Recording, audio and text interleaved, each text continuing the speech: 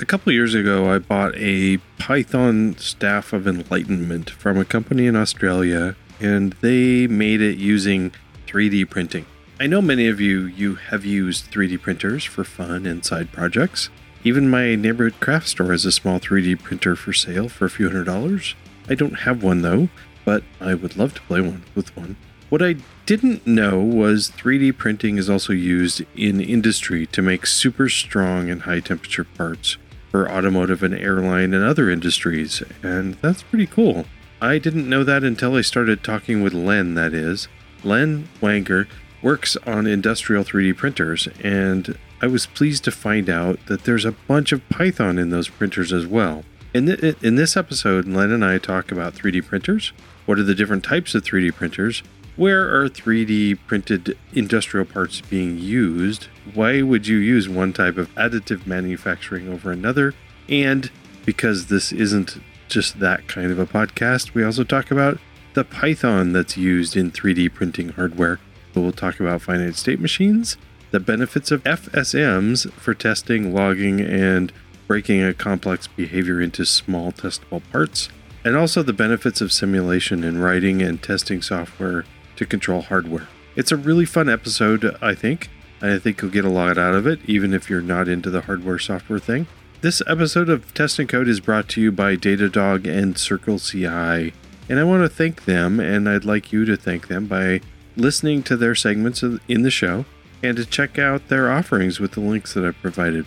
This episode is also brought to you by listeners just like you that support the show through Patreon. Thank you so much for helping to support the show.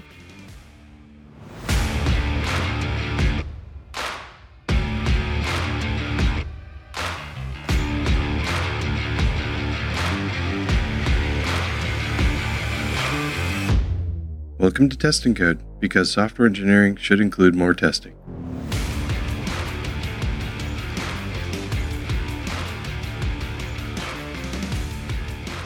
On today's episode of Test and Code, I have Len Wanger.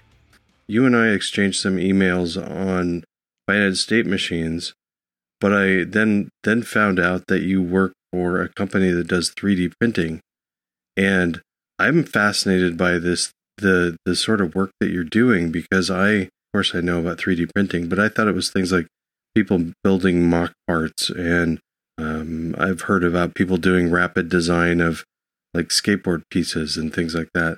And I know it's done in lots of industries, but you're kind of at like the high end industrial type printing. Is that correct? That's right. What are the different types of 3D printing that are around? Well, happy to talk about that, and thanks for having me on your podcast here. So 3D printing it's about a 40-year-old technology at this point, and it's really blossomed into a lot of different categories. You're right that when most people think about it, they think about a FDM or fused filament printer. These are the plastic filaments that look kind of like big rolls of plastic spaghetti. And it's kind of like a hot glue gun. What it does is it melts the plastic and puts a small layer of it up and then drops the bed down a little bit and puts the next layer on top of the previous one and builds it up. So it's something we call additive manufacturing, because opposed to subtractive techniques that a lot of people are used to, like carving things or drilling things, you're building it up layer by layer. And it turns out there are a lot of different ways of doing additive manufacturing at this point, and it's really hit all over the place. So we talked about FDM there a little bit, the fused deposition types. But there are also things like stereolithography, where you take pools of photoactivated resin. And what you'll do with the laser is you'll coat a small layer on top, harden it with ultraviolet light or other techniques, and then drop it down a little bit and recoat it with another piece. There are pieces with beds of powders. Those powders can either be polymers, plastics, or metal. So they'll coat a small layer of powder, and then they'll melt it with a high energy source such as a laser. And you can make plastic parts, or there's a large category now of direct metal parts you can make that way. We have a process that makes composite parts, things like carbon fiber composites and fiberglass composites, that's called CBAM. composite-based additive manufacturing. We take layers of fabric. We coat it then with polymers in the place where you want the part. We stack these sheets up together, put them in a press, and consolidate. I'll talk a little more in detail, I'm sure, about this later, and can make very strong, very light composite parts. But people are doing all kinds of things. People are printing with chocolate. People are making organs. They're doing bioprinting to print cells. There's a whole proliferation. What I'd really do is I'd split it into two main categories. They're really sort of the consumer categories. And these are the types of things you see in schools, which are generally these FDM or filament printers. And then there's a whole industrial category, and that's where we play, is making end-use parts for manufacturers. And really, it's really blossomed where we're making things for some of the largest, most sophisticated manufacturers in the world. Ford Motor Company, the United States Air Force, Jabil, which is a large contract manufacturer. It's going in airplanes and cars and medical devices and everything you can imagine there in the industrial space. Where are these things showing up? For instance, an airplane or something. What part might be made in this process? Right. So that's a terrific question. And airplanes and cars are also a very difficult area because these are highly regulated areas where safety is of a big concern. So it can take a long time to get a part qualified on a plane like that. To give you an example, a commercial airplane right now might have 300 to 400 3D printed parts in it. This is, for instance, a Boeing or an Airbus jet that you would fly in, or pre-COVID you'd be flying. No one's flying right now, but the 300 and 400 parts. Now, this platform might have 100 or 120,000 unique parts on it, so it's still a very small number of parts. Where the low-hanging fruit for the parts that you're seeing are, these are generally very high complexity parts, geometric complexity. So a large flat surface like what you have on your wing is generally not a great candidate, but GE, for instance, has a new model of engine where they're doing fuel injectors with it, and what they're finding with it is they can consolidate from having 16 parts in the previous version of it to doing one 3D printed part, because you can do a lot of complexity of your part for without adding a lot of cost to it. In traditional manufacturing, when you add complexity, you add cost. In additive manufacturing, the complexity is free, is what they like to say, and that's basically true. So they'll find that they get a 30% increase in efficiency and a 15% reduction in weight by doing these fuel injectors. What you're tending to find are these smaller, very complex parts, and what we call non-rotating parts. They're generally not the structural parts that you're depending on, because additive manufacturing tends not to be as strong a part, for instance, as a cast metal part. But there are a lot of places where it's very useful. Where you're seeing an even bigger proliferation of it also, those where you don't have as big a regulatory issue with it. So, for instance, an unmanned drone where there are not people flying in it, so you're not as worried about the safety. You can see many, many more parts, and you can move much more quickly. But it's really going all over the place, and it's hitting in all kinds of funny areas on top of it. I can name lots of different applications, but one of them that we're seeing that's very interesting, for instance, is just for the manufacturing of circuit boards, where when you're doing wave soldering, you put it on a board to hold the components onto your green circuit board, and we're making a lot of these printed circuit board carriers, for instance, something that no one, including us, would have ever thought about using for it, but it turns out to be very good for 3D printing. So there are all kinds of things you can do, but it generally tends to be lower volume, high complexity parts. Okay, yeah. And those are things that are already expensive to make in traditional processes then. Yeah. The low volume is an important aspect of that. When you're doing manufacturing, you're often making tooling, and the tooling can be very expensive. So when you're making a low volume of it, you're amortizing out that cost of that tooling with every part you make. So if you're only making 100 and your tooling costs $1,000, you'd be adding $10 per part for the tooling. Now, by the time you get up to tens of thousands, hundreds of thousands, you've gone to a point where it's really de minimis for that tooling amount. But so if you're making low volume, if you're making 1 or 5 or 100 of it, you can afford to spend more for the part from a 3D manufacturing, because you might be saving from these other pieces like the tooling. Okay. And then an additional piece, too, where you can justify cost often is the time to market and the speed that you can move to make a redesign, get it out there. There's a lot of value in being able to get a part out there quickly. Yeah, definitely. This episode is sponsored by Circle CI. Designed for modern software teams, Circle CI's continuous integration and delivery platform helps developers push code with confidence. Trusted by thousands of companies, from 4-person startups to Fortune 500 businesses, Circle CI helps teams take their software from idea to delivery quickly, safely, and at scale. Visit circle.ci/testandcode to learn why high-performing DevOps teams use Circle CI to automate and accelerate their CI/CD pipelines. That link again is circle.ci/testandcode, and that link will also be in our show notes. And you will definitely want to go and check that out before July 30th because you can enter to win a pair of Sony noise-canceling headphones. Very cool, Circle CI, and thank you for sponsoring this episode.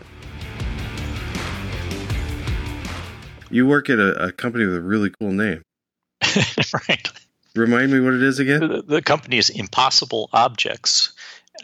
It's a little bit of an oversell here. It's probably improbable or difficult objects would probably be a different name, but Impossible Objects is. It's a great name.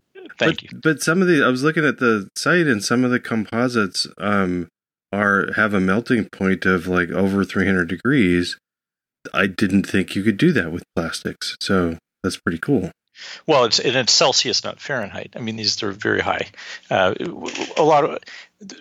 When you get into the world of composites, you can get into some very interesting material properties. You can get to very high melting points. You can get to a lot of chemical resistances that can be used in harsh environments. One of the reasons we're being used in the solder pellet environment is first you hit this with liquid metal, with liquid solder, right? So it has to be able to take the thermal shock of that. And then you have to clean it off with some fairly nasty chemicals afterwards. So the material properties really matter. And that's one of the big lessons. You know, I named several different categories of additive manufacturing. And the real question is, why would you use one versus another? And why would you use that versus any of the other ways of manufacturing an object, stamping and casting and drilling, and it goes on and on and on. And a big piece of it is marrying the specifications of the materials you can get. We tend to use carbon fiber or fiberglass as a substrate and then marry it with one of different polymers. One of the polymers we use is PEEK. That's PEEK, polyether ketone, I believe it stands for. It's kind of a mouthful. And this is a very high melting point plastic that's used widely in the medical and aerospace industries. You know, if you have an airplane, you're very, very concerned about a fire because people can die of smoke inhalation before you can get to the ground. So they've got very rigorous smoke and fire regulations on it. And something like PEEK has a very high melting point and also doesn't put out a lot of smoke. So there's a lot of technology that goes into these things. And yeah, it is a little surprising you can make things out of these. It's kind of neat. It's not surprising that it's going into things like drones because these high strength, high melting point parts are also lighter than metal, right? Mm-hmm, mm-hmm. You can have a smaller engine on your drone and less battery if you have lighter parts. Yep. This is a really interesting conversation. But we are a podcast that talks about testing and Python. So how are we going to get back there, right? You're a software developer, right? Yeah, my background is all in software and computer graphics, actually, which led into simulation and which led into 3D printing. And yeah, so what's interesting is we actually have developed our machines that we sell. The software that runs them is based on Python, which is kind of a curious choice for hardware, but it's worked out very well for us. Okay. How long have you been doing this?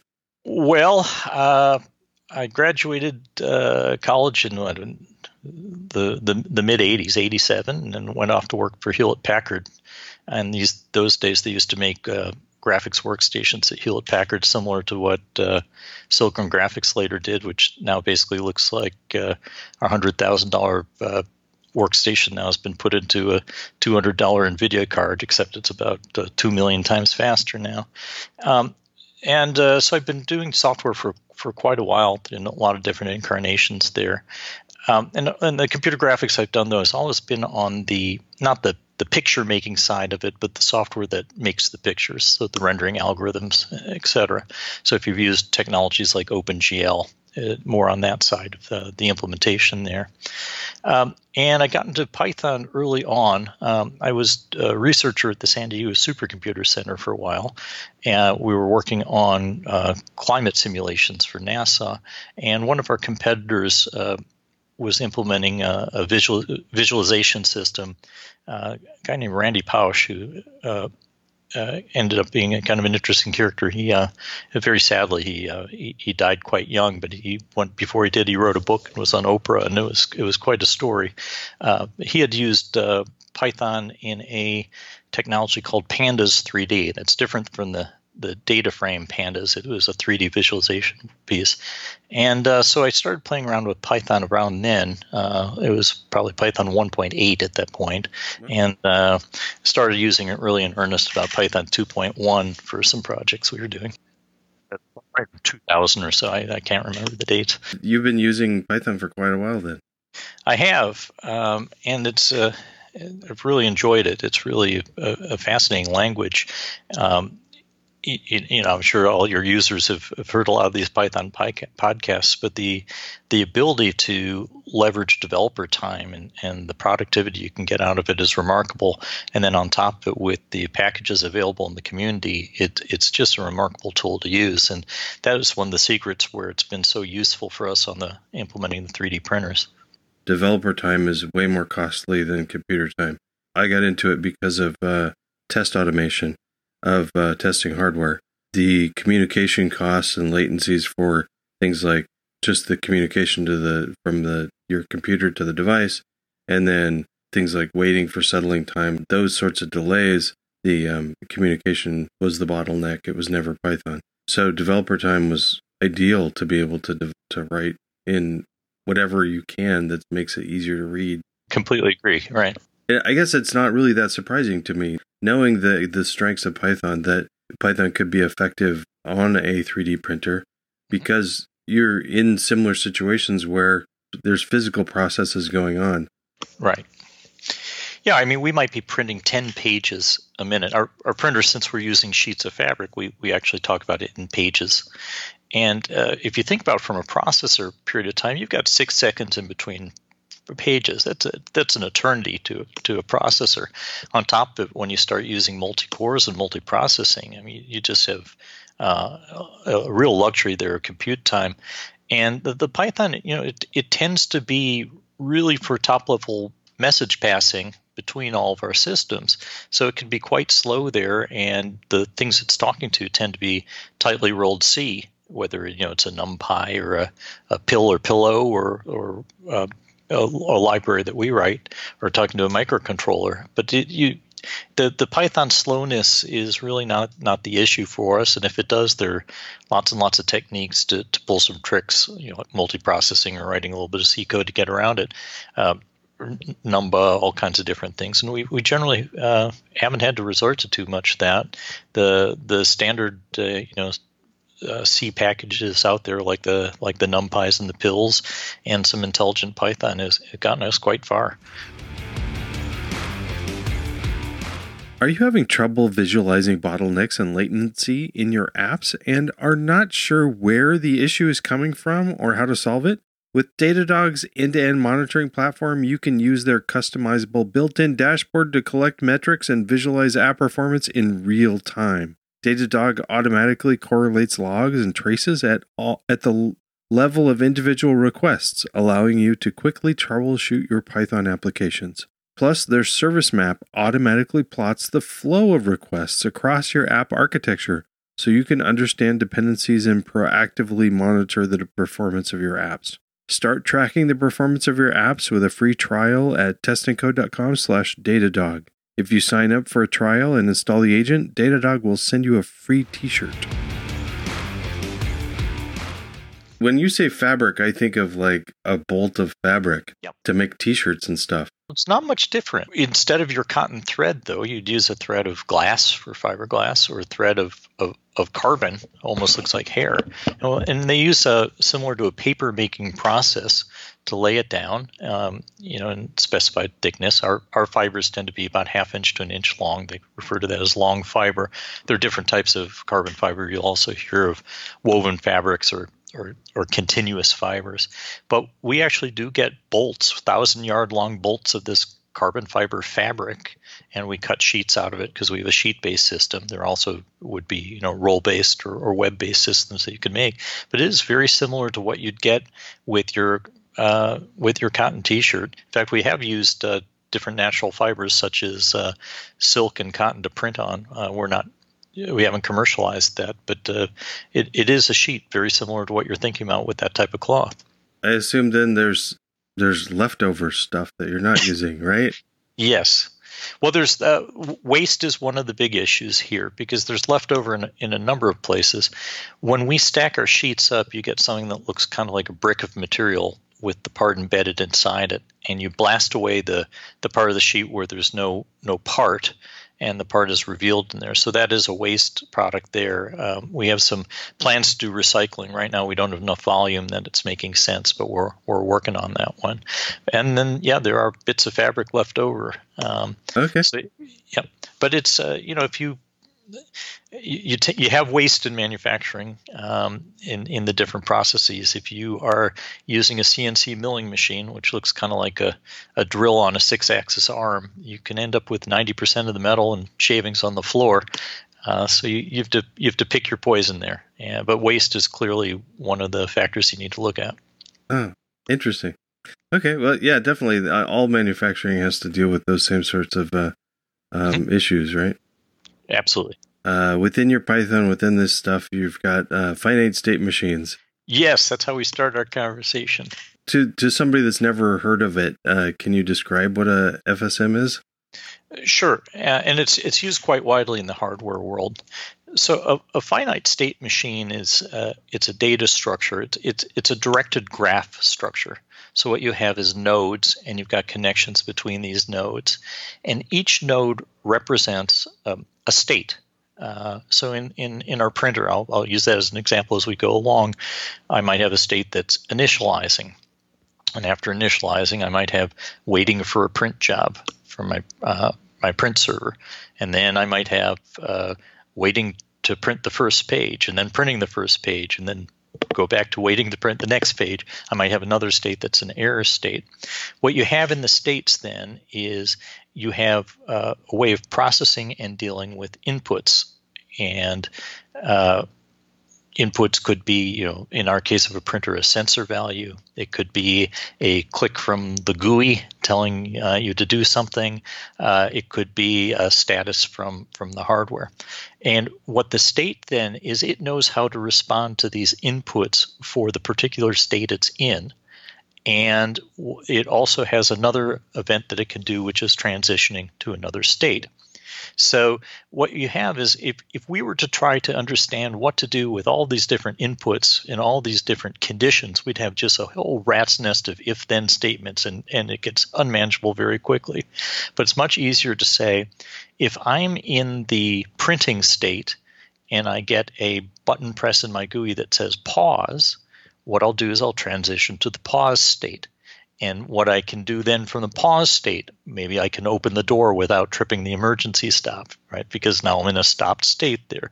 Maybe I can interrogate something or set something. And if I hit the unpause button, I go back into the running state. So it's a very nice abstraction to be able to deal with complicated states and how to deal with their inputs. And you find it quite often in the hardware world.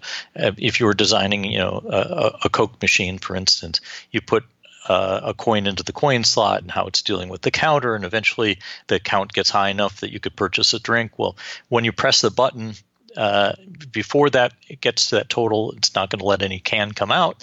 Afterwards, what it's going to do is it's going to produce a can and produce your change, then go back into the waiting state for the coin. So you do see it quite often in hardware implementations. There's a lot of places, even within software, where you where you have fairly complicated behavior when you get all the details. But in concept, the concept's not that hard to understand. It's just a few lines of code. That's right.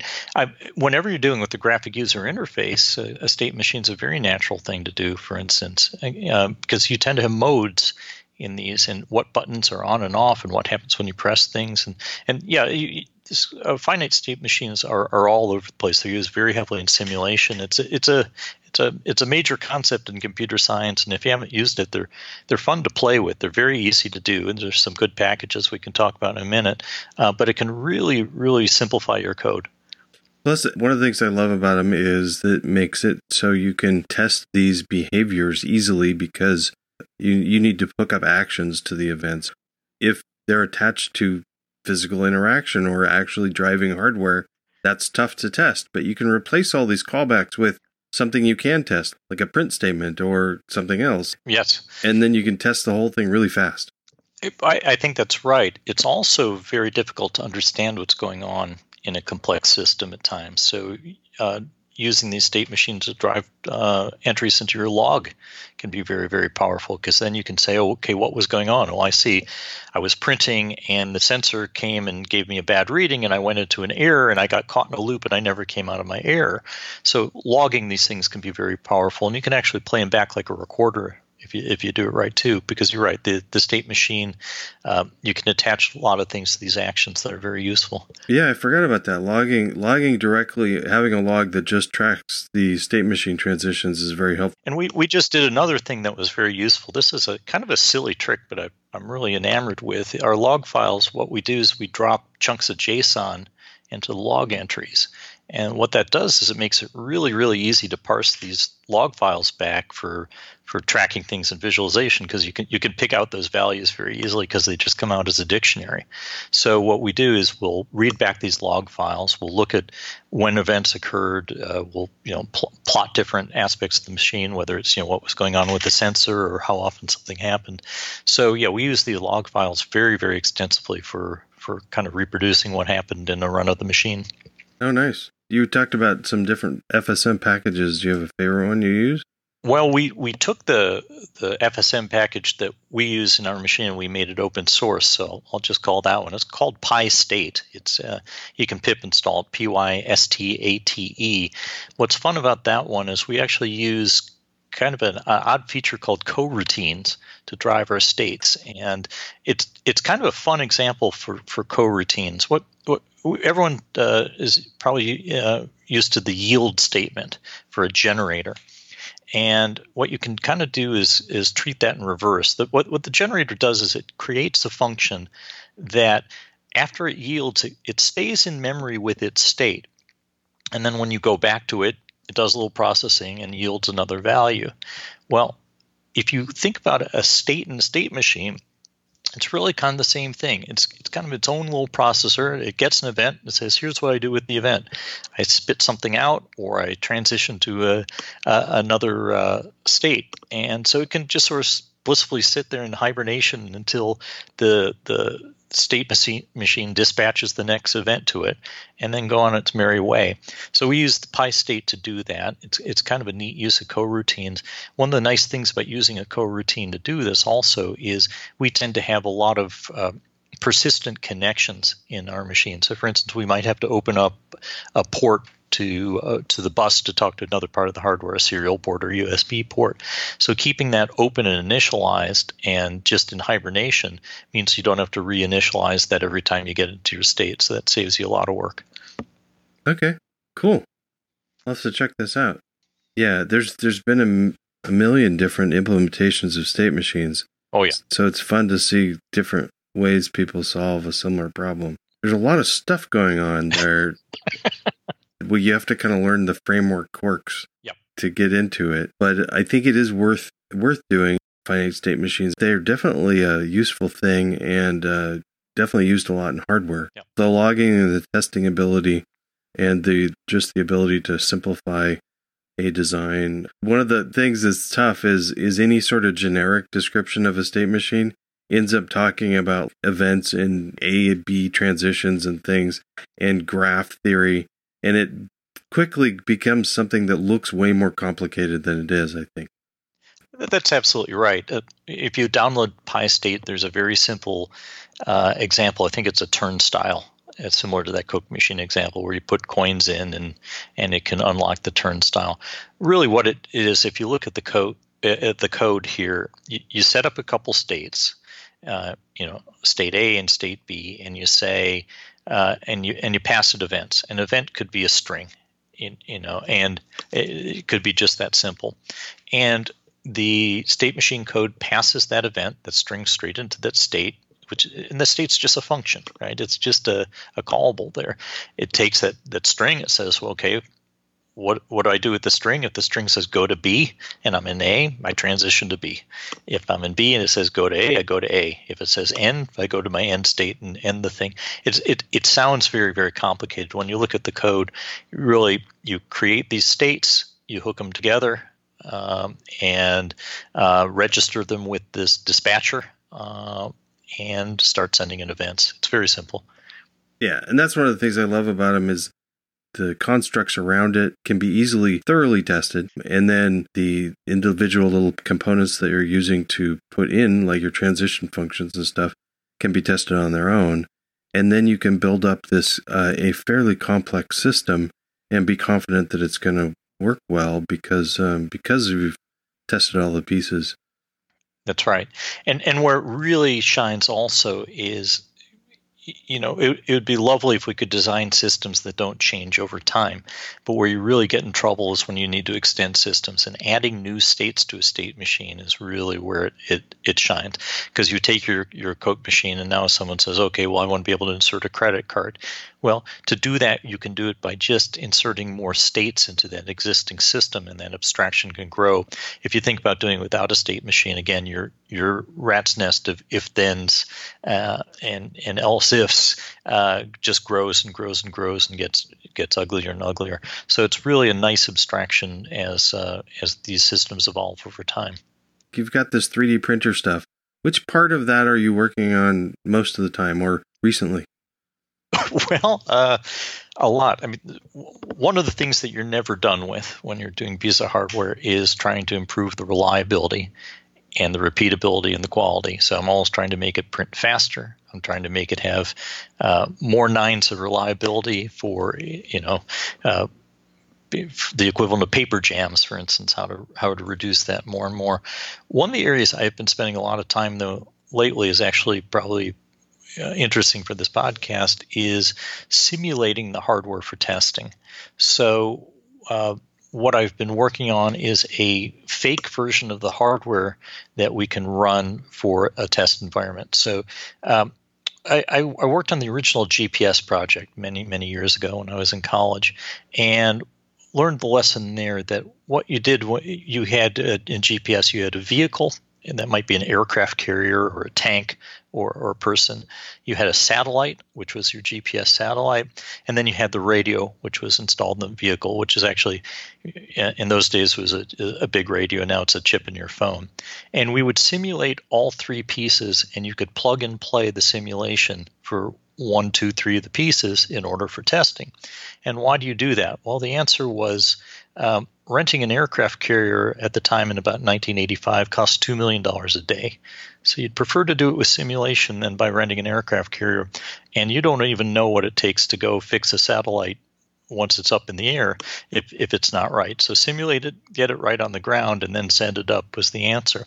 Well, we're doing something similar with the hardware, where if I've got a particular component, I can write a simulation back into it, and then I can test it. And one of the nice things for this, in addition to being able to test without having your expensive printer in front of you, is you can simulate hard to replicate errors that way. If there's something that happens infrequently, let's say once every 10,000 pages, instead of waiting every 10,000 pages, you can have the simulation force the error condition and make sure your testing covers the case. A simulation can run faster than the hardware can. Yep. Are you trying to simulate the delays as well, or are you allowing your simulation to run as fast as it can? It's a case-by-case basis. There's clearly timing that you have to worry about in cases. One of the nice things about simulation is you can do things much faster. And, If you wanted to simulate 100,000 years of forest growth, you could do it in a day of computer time instead of 100,000 years. Well, similarly, if you wanted to simulate a really large amount of printing, we could do it quickly. But there are also times where the timing's dependent. So there are places in the simulation where you get an event and you say sleep, for whatever amount of time, and it just sits there. But there are a lot of timing related conditions in running a printer like this. So there are places where that's an important thing to do. How are you simulating this stuff? Do you have like a fairly cut and dry layer where your API to your hardware is that you can just write some code that pretends to be interacting with the API, or? Yeah, that's exactly right. So the first thing is the architecture of the printer itself. There's a PC, which is the main brains of it, and this PC connects to a couple different buses depending on what system. But there's one main bus that all the different microprocessors for running certain modules of the printer hang off of, and we send messages down this bus. And there's a protocol packet structure that we have for it's got a message header, which is the command, and a data packet, and various things for basically checksums or CRCs to make sure that the message wasn't corrupted. And so what we can do, all that, then we have a driver level. It's very similar to the driver you'd have for a printer on your computer, where you have a standard set of messages. It goes through that driver, and then every printer manufacturer can write how to respond to that particular message for their hardware. Well, we do the same thing internally, so that if we go from module version A to module version B, we can just do it with a small software change. That's actually the versions of it are just in configuration files. So you can, one of the nice things again about Python is you can dynamically load these things at runtime. And so what I do is I write a class that pretends it's a serial port, if I'm simulating a serial port. And when you write to the serial port, instead of going over the real port, what it does is it goes to my layer there, and it might just have a transmit command and a receive command and a buffer in it. And the transmit command will do its processing and push something on the buffer. So we tend to just simulate it with classes that look like these physical entities. We do have this driver level. There's another trick that we tend to do also, though, which is sometimes it's nice to have a GUI on these things. It's nice to be able to see visually what the state is, maybe even have buttons where you can force things. We have an emergency stop button, and you want to make sure that you can recover from the emergency stop. Well, having a button where you can press it to force an emergency stop is kind of nice. So another thing that I often do here is we can create a pipe, and the pipe then will start a process, which is a GUI process here, and then the GUI is receiving these messages and responding to it. So instead of using that serial port, it's a pipe. And the reason we use the pipe is that way it's non-blocking. And your GUI doesn't lock up while it's waiting for things, because the pipe wakes up. It basically ends up acting like a queue for your input and output. And so you press a button, the button responds immediately, and then it will have the effect when needed. That's cool. Yeah, it's kind of a nice trick. We do that in our main GUI because nothing's more annoying than you hit the button and it waits 3 seconds before it sees the button click, and particularly something like pause, you've hit it 3 more times and it's queued them up and it's pausing and unpausing on you. So we use this pipe trick quite a bit.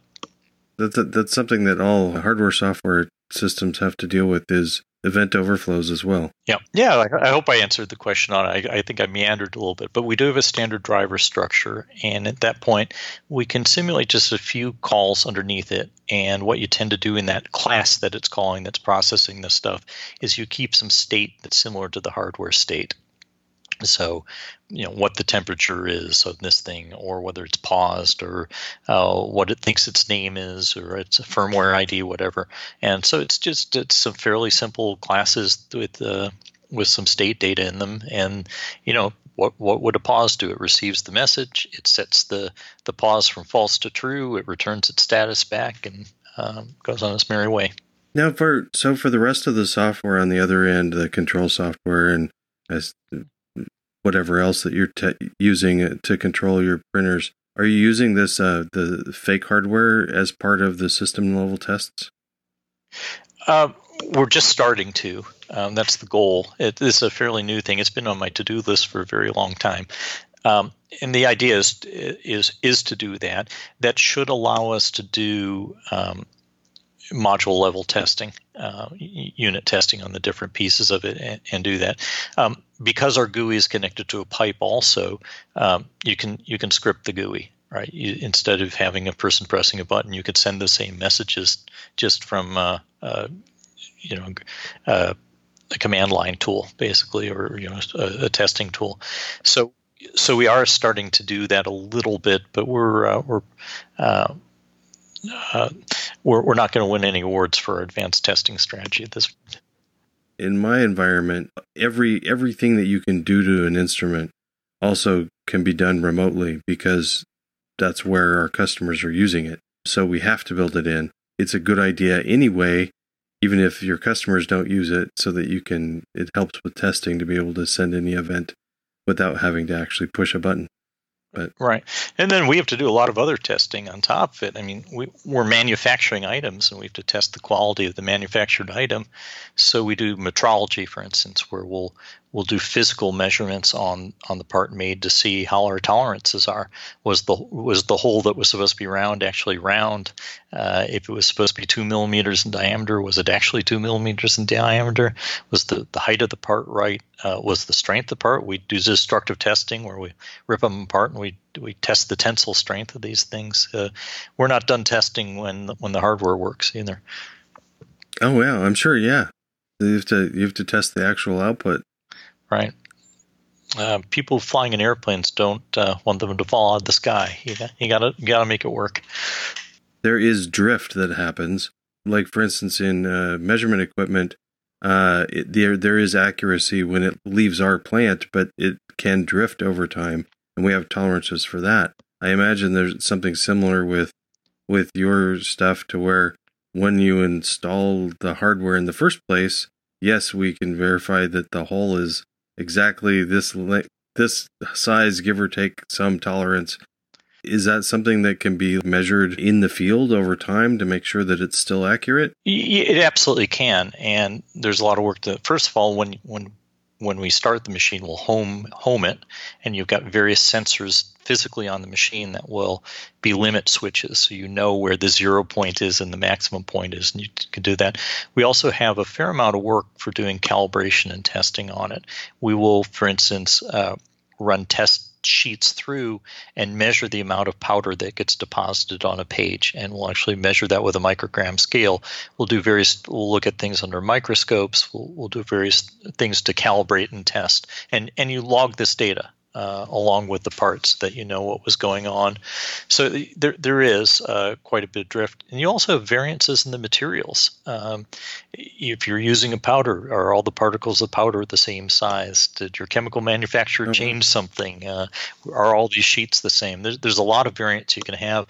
So over time, one of the things that you tend to do also is you add more and more sensors to these systems, so that you can detect more of them in real time and adjust to it. One of the things that we've been adding in this latest version of the printer are cameras to do inspection. So we've got we're using a package called OpenCV to do various image processing at different points in the process, to do both calibration as well as detection of errors. I imagine also some sort of logging of that too, so that if somebody finds an error later in the process, they can back up and try to find out where that happened and which parts were susceptible and things like that. That's absolutely right. You want to traceability is very important. So you want to log all this information. Include we can log each layer that comes through, and we also want to be able to know, for instance, which bag of powder or bottle of ink was used, or batch of fabric. And if you had a box of fabric that you'd loaded in the machine, what roll was it cut from, and which batch from the manufacturer it was. So I have a whole set of things that we do from our MIS, or our information systems, that's also in Python for dealing with this stuff. One of the great things people should play with if they have is barcode scanners. They're incredibly easy to use, and what they do is they just return strings of text to simulate a keyboard. So you put a barcode scanner scanner on. You scan your bucket of powder. That goes to a database record and says, okay, this came from lot A and batch B from vendor X. And if you had a problem, you now know which other 10 bottles in your database were made from that same bad batch and to pull them. But you're absolutely right. When you have a failure, you want to be able to go back and trace through it. And we keep it down to the level also of knowing which part that was produced came from which print job in the printer and where it was in that block and everything else, because you get all kinds of funny problems. Maybe in your oven you've got a cold spot and the things in the upper left of the block aren't getting cooked quite the same temperature profile. So this traceability becomes very, very important. You want that audit trail, and it becomes more and more important. If you're prototyping something, it's not a big deal. If you're manufacturing things, very important. If you make a part for a ventilator, you really don't want that ventilator to fail. The results can be catastrophic. This entire field seems fascinating to be in. There's a lot of cool. It's moving very quickly. It's growing fast. It's very friendly. It's great fun. And there are a lot of opportunities for folks to learn about or get involved if they want to play with these machines. And I'd highly encourage it. Manufacturing is not necessarily considered very sexy, but it's a really interesting area to be in and very important. And it's absolutely an enormous market. It's just fascinating that there's like this crossover between Python and software and fabrics and making things, and it's pretty cool. I like it. I'm glad we got your interest. Come over and visit anytime you want. I'm assuming I can't buy one of these things for my house. These are probably expensive things. Yeah, these are not office-friendly printers. Some of the low-end spaghetti printers, right, can be as low as to $300, $400. Better ones can be, $1,000 to $3,000. The industrial printers that we're selling, they're about $250,000. And they're about 25 feet long and 6 feet tall.